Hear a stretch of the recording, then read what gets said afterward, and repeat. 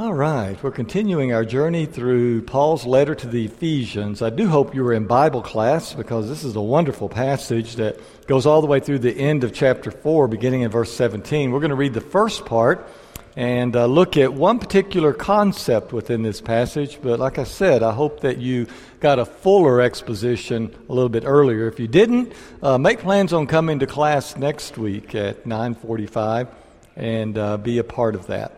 Let's be standing, please, as we hear this, the Word of God. Paul writes, "So I tell you this, and insist on it in the Lord, that you must no longer live as the Gentiles do, in the futility of their thinking. They are darkened in their understanding and separated from the life of God because of the ignorance that is in them due to the hardening of their hearts. Having lost all sensitivity, they have given themselves over to sensuality so as to indulge in every kind of impurity with a continual lust for more. You, however, did not come to know Christ that way. Surely you heard of him and were taught in him in accordance with the truth that is in Jesus. You were taught with regard to your former life to put off your old self, which is being corrupted by its deceitful desires, and to be made new in the attitude of your minds, and to put on the new self, created to be like God in true righteousness and holiness." May God bless the reading of His Word. Well, this morning we're going to start out with some pictures, which leads me to apologize to our internet listeners. Occasionally I show visuals during the sermon and I get responses, "Well, I didn't know what you were talking about." So we'll try to verbally paint the picture along the way as well. Ready? Here we go. Tell me something about that person. Anything. It's a fireman, all right? But by looking at that picture, you know even more about that person. Tell me some of the things you know about this person just by looking at that picture. You don't know their name, never seen them before, but what else do you know about this person? He's courageous. All right, we think of that with firefighters, don't we? More and more, especially in these last couple of decades, those in the military, those who serve our communities, we recognize their heroism. We recognize that these are people, men and women, who are courageous. Anything else that comes to your mind about this person? Training, okay, highly trained person as well. One other thought that comes to my mind that's connected to firefighters is that they love children. Now, I don't know if that's true across the board, but I think of that because the little children love to go to the fire station. I always enjoy, sometimes they bring a fire truck out here for our for our Sunshine School. Sorry, wrong school. Sunshine School. And I love to watch the little kids go out and the firefighters all have their gear on and everything. It's just a marvelous thing. So even though we don't know this particular man, we kind of feel like we know him, don't we? All right, tell me something about this man. Well, obviously he's a doctor, right? So by saying he's a doctor, what else do you think or feel or know about him? Okay, very smart. He didn't get into medical school unless he's highly intelligent, did he? All right. What else about him? A lot of debt? Okay. Well, now this guy looks like he's been practicing a while. So I don't know. Doctors, what do y'all think? Do you think he's gotten out of debt yet? Okay. All right. Someone who cares about other people. And once again, especially in light of what's going on in the world, we're recognizing that oftentimes our medical personnel put their lives on the line as well in order to care for others. So even though you don't know this particular man, you feel like you know quite a bit about him just by looking at him and seeing who he is by the way he's dressed. Tell me who these folks are. They're farmers, that's right. Now, I know the field kind of gives them away, but they're kind of dressed like a farm couple too. What do you think about them? Tell me something else about them. Hard workers. Isn't it amazing how some of the same things are coming out as came out in first service? Anything else about this farm couple that you just know? What's that? Early risers, okay? They get up early. They don't sleep in, do they? I can tell you one thing about that woman right there. She is a wonderful cook. I have never been to visit a farm and eaten in a farmhouse that the food was not just fantastic. So once again, just by looking at them, their appearance, we know some things about these folks. Tell me something about this woman. She's smart, okay? Professional. She's a professional of some kind, isn't she? First service guest, a lawyer. I don't know, but she looks like some kind of businesswoman. Does she look successful? Yeah. Does she appear to be confident? And probably very competent as well. And we can tell all that just by the way she presents herself, by what she's wearing. Tell me who these people are. Teenagers, I heard.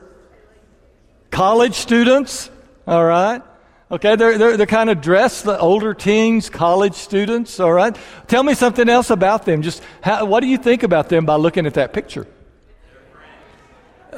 They're friends, okay. They seem to really be enjoying each other, don't they? Anything else? They live at home. No, they're smiling. I think they've moved out. All right. You kind of capture. If we had a picture of their parents, they would be smiling too. This is this age where they're breaking out, they're growing up, they're being treated more like adults, they're getting more freedoms and everything. Just a good time in life. Okay, teenagers. Our first service, we didn't have many teenagers here, and they couldn't identify this girl. What's that? Emo? Okay, I didn't think emo. Y'all know what emo is back there? All right.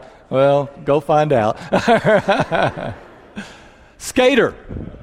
See the shoes? See the hat? All right. Okay. What do you think about when you see a skater? She's a skater. All right. Any feelings? Kind of free spirit. All right. Doesn't always live by all the rules. Kind of just hang loose type person. All right. One thing I think of when I see a skater too is how athletic most of these people are. I've sat and watched some of them aren't. Well, the ones I've seen are. I mean, if they can ride the skateboard, that's good with me. Okay, that's athletic to me. But I see them doing all these flips and everything like that. It's just amazing to me. So I think of people with quite a bit of coordination and athletic ability. All right, goth. We all get that one, even if we don't know what a goth is, right? We know that's what that is. And I don't know, you may have friends that are goths, and so you may have a little more understanding of what this is all about. Most of us rarely encounter anyone dressed like this, and when we do, we try to be nice, but we kind of, think they're a little different from us and got kind of a different agenda, or there's something going on there. But the way they present themselves definitely makes a statement, doesn't it? And we've got a label that we hang on them when we see someone dressed like this. Now, all of this makes me think, how do people know that we're Christians?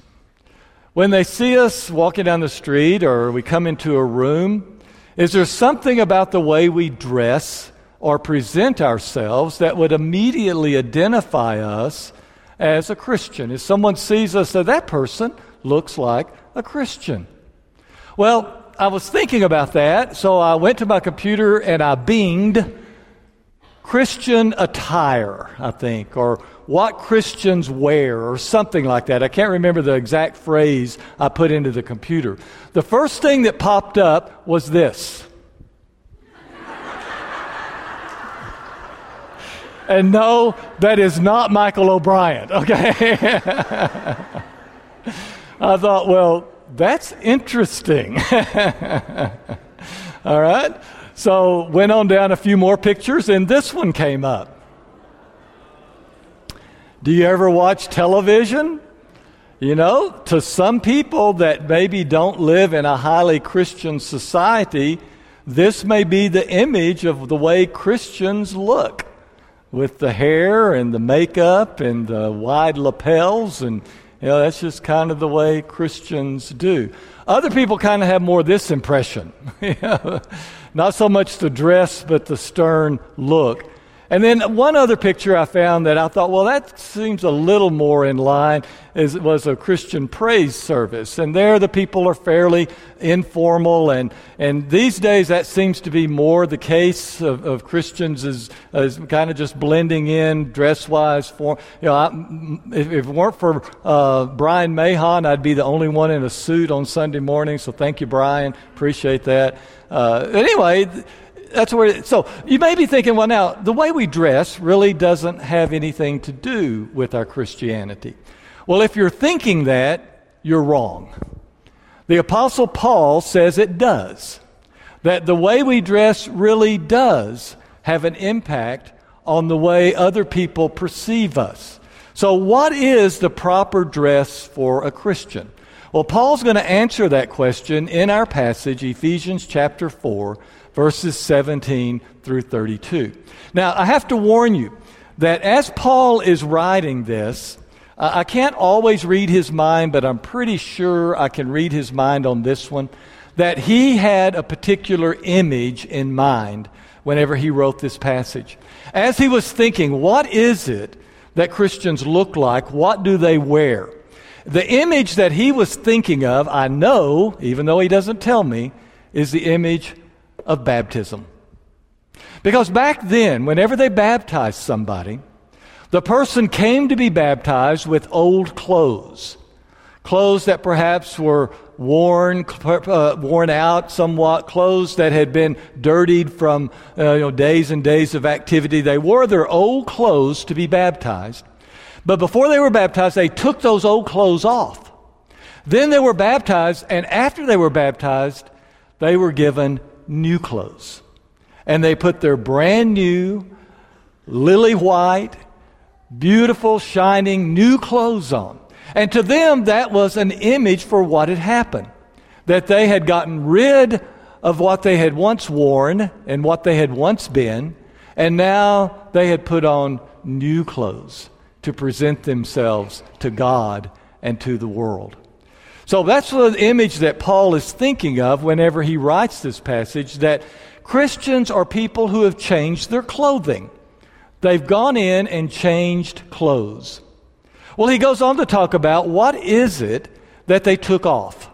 And he kind of summarizes all of that up in the phrase, the old self.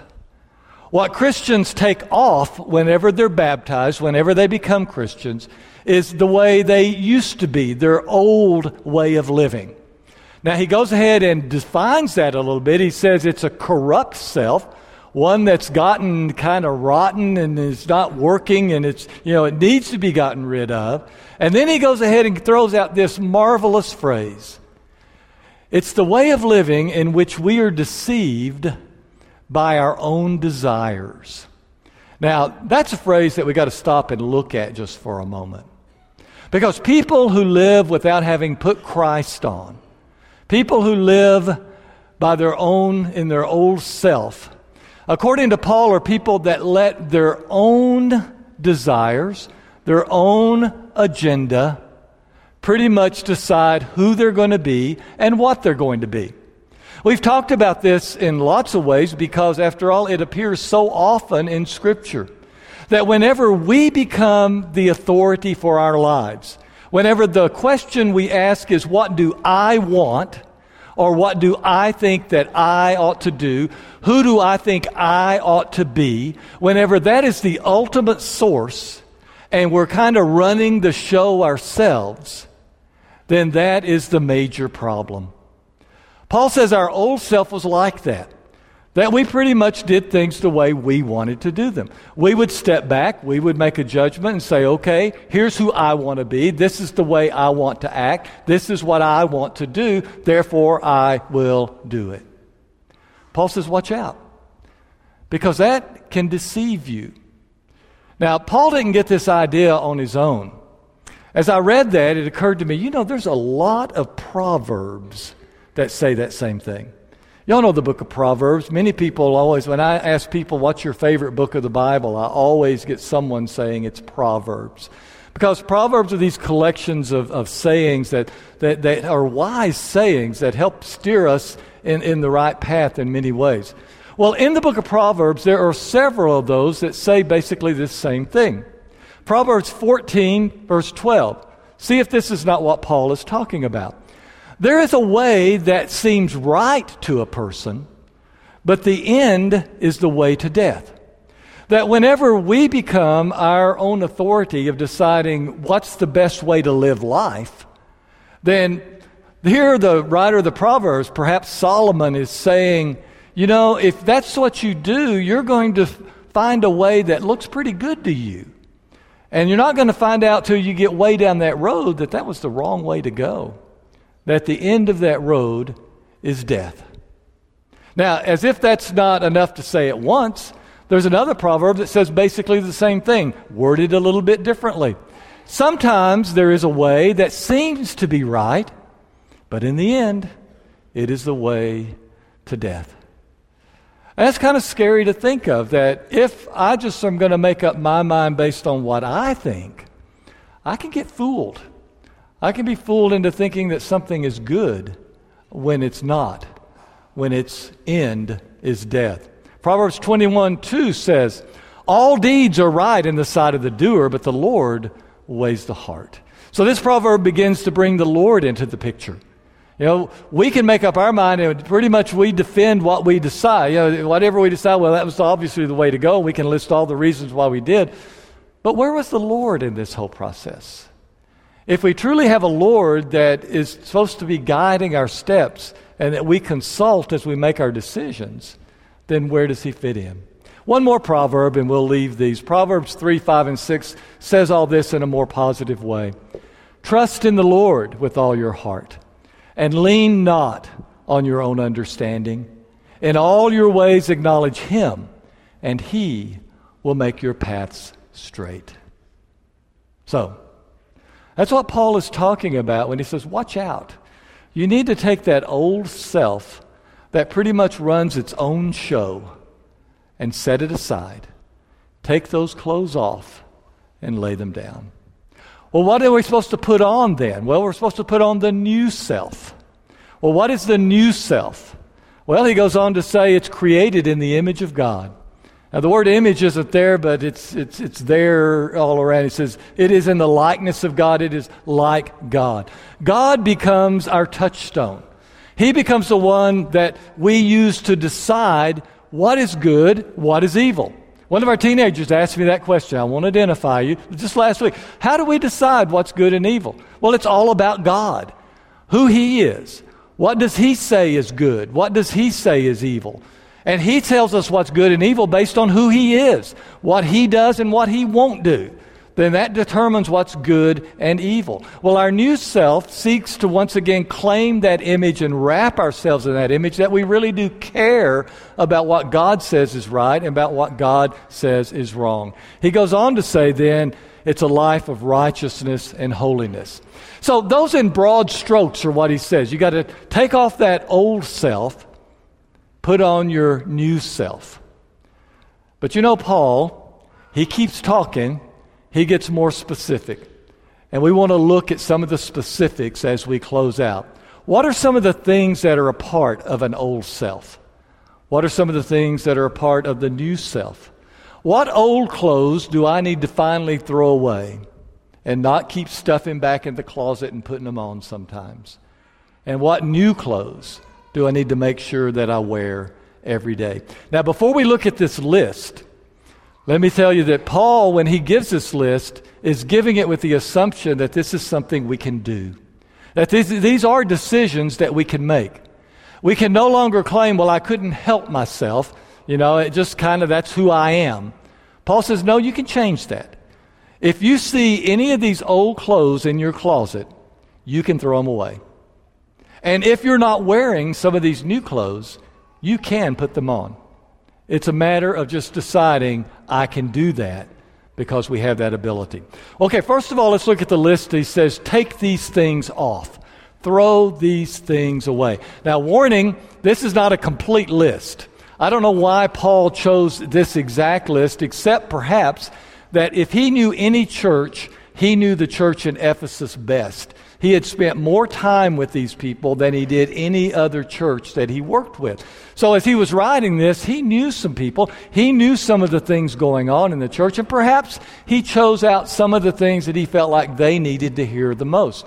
These may be the things we need to hear the most, or there may be other ones. But let's look at his list anyway and go ahead. One thing is lying. He says, when you open your mouth, don't tell a lie. There is no sense at all in ever saying something that is not true. That is just old clothing that you need to get rid of. People need to be able to trust you that whenever you say something, it is accurate. Letting anger control you. Now, he admits that we're all going to get angry. In fact, in just a moment as we look, he even gives us a time limit that we can be angry. You know, that's human. For something to happen that really makes us angry, and really there are some things that should make us angry. But sometimes we get angry about things that don't really matter. But he says you can't be controlled by your anger. You can't make decisions out of your anger. And he goes on to say, I didn't put it on the list, but that gives the devil opportunity in your life. Anger is a toxic environment. Anger causes things to happen inside of you, that just things that come out of your mouth, actions that you do when they're motivated by anger are never good. Nothing good ever comes from an angry person. And so Paul says, take that off and throw it away. You don't have to wear that anymore. Now that's a little different. Sometimes we say, well, I can't help it if I get angry. Well, Paul said that too, but he said you don't need to wear it around. You can do something about it. There are things you can do about your anger. We even teach a class here called anger management, don't we? Admitting that there's anger out there. There are things to be angry about. But we've got to be determined that we will deal with those in some kind of healthy and constructive way. Okay, he goes on to say, stealing. Well, that makes sense. Don't take anything that doesn't mean just don't go to Walmart and shoplift, but there's lots of different ways that sometimes we steal from other people, and that's not supposed to be a part of our clothing. Foul talk. Now, I know I'm not going to give you the list of words, but there are certain words that should really never be in the mouth of a Christian. But also foul talk is just useless talk. Foul talk is talk about trivialities or gossip or things that are not helpful at all. He goes on to say that he throws out a whole bunch all at once. Bitterness.